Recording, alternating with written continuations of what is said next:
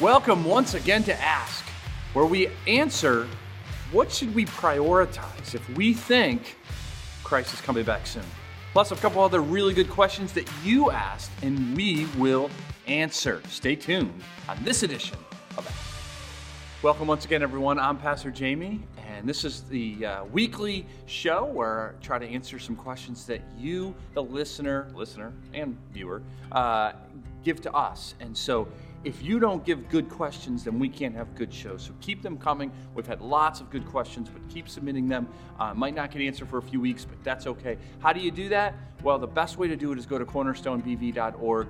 You go to our media page, and then you click on Ask, and you can submit your question. You don't have to leave your name if you're like, because these questions, a lot of questions get asked about Bible or how I should apply that to my life, but also life questions or those types of things, and sometimes those get sensitive. So you don't have to leave your name. We won't know who you are at all, but we will still answer it, right? Because if you have questions, other people do too, right? So this first one is, with the feeling of Christ's return feeling closer rather than further away, is it wrong to pray for the most earthly time as possible with your family?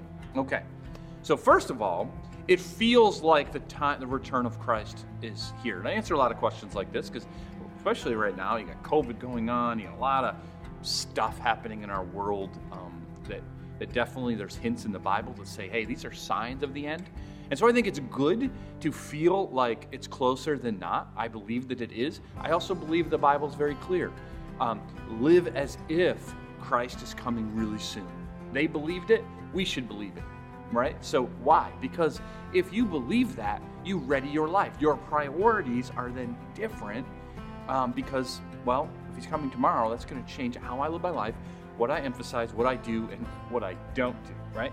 So that's a good thing. Whether or not that's the case, we don't know, because Jesus said, I don't even know, like when he was here. He knows now, but when he was in this life, he said, not even the Son knows the day or the hour, right? So be ready, but recognize that don't try to figure out the exact day or hour. Okay, but back to your real question is it wrong to, if I think, hey, I might only have a few months, a few years, is it wrong to pray for more time with my earthly family, right? And first of all, no. It's never wrong to pray for God to give you quality time with the people you love.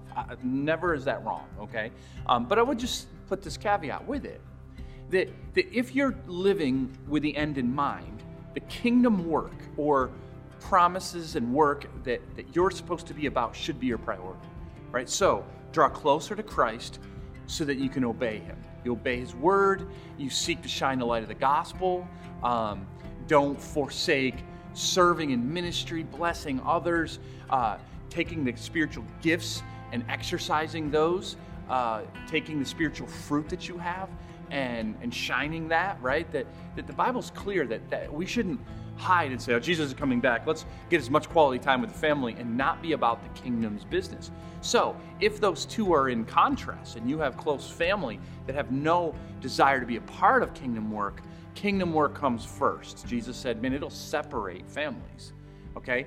However, if you can kind of bring those two together and live for Christ while spending great quality time with your earthly family, I think that's a great bringing together of those two things, okay?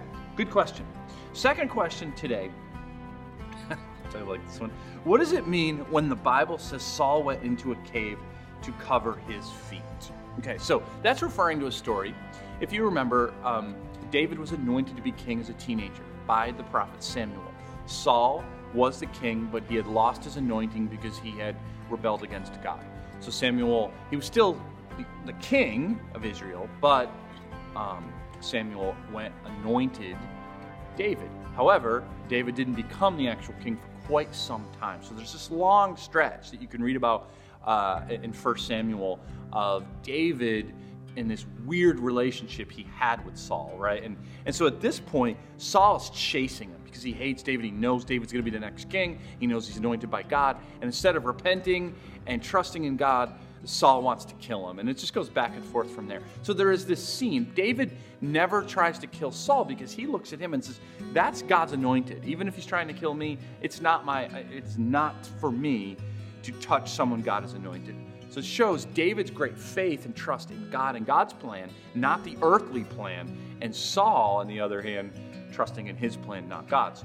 completely the opposite. So this scene comes. Saul's got his men and David's got his. He's chasing David. David is hiding in a cave. And it says Saul has to go in and cover his feet. Was a Jewish euphemism for relieving himself, relieving his bowels, right? So that type of number 2, so to speak, right? So he had to go in.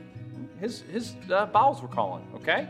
He had something to eat. He needed to let it go. And all right, Jamie, enough. I hear you. Okay. So he's doing that. Most susceptible position probably he can be in, right? And David is there, and Saul doesn't know. David has the opportunity to kill him, cuts off a little piece of his cloak just so he can show him, I didn't, right?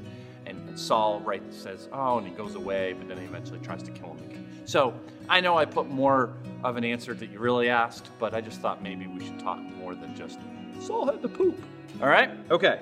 Third question. The baptism of Jesus in Matthew 3:14 in the verse reads, but John tried to deter him, saying, I need to be baptized by you, and do you come to me? In reading this verse again, I'm curious to know if John's initial reaction in this verse was because he was feeling unqualified, or was he simply taken aback by the request from Jesus? Thank you for answering my question. You're welcome. Okay. Definitely, John the Baptist, he comes out. He's a precursor for Jesus. You can read about that in the New Testament, right? And he's baptizing people, and it was called a baptism of repentance. I've mentioned this many times, and I will mention it many times more, so you don't get confused. Christian baptism, which we're going to have another one coming up soon here at Cornerstone, is not the same thing. It's related, but it's not the same thing. This is the baptism of repentance. You could almost call it the baptism of preparation for Jesus. That was John the Baptist's whole deal, to come and say, you've sinned. Yes. Okay. Let's baptize so you can identify that you are a sinner and you want to be cleansed from that sin. That's all John the Baptist had the authority to be able to do. He couldn't save you from your sin. He could only point it out.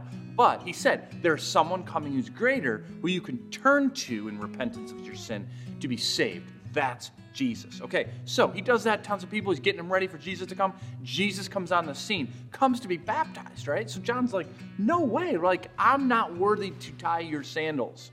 Meaning, yes, I am not qualified to do this. You're the Son of God. You're the one that I'm preparing people for. Why would I baptize you?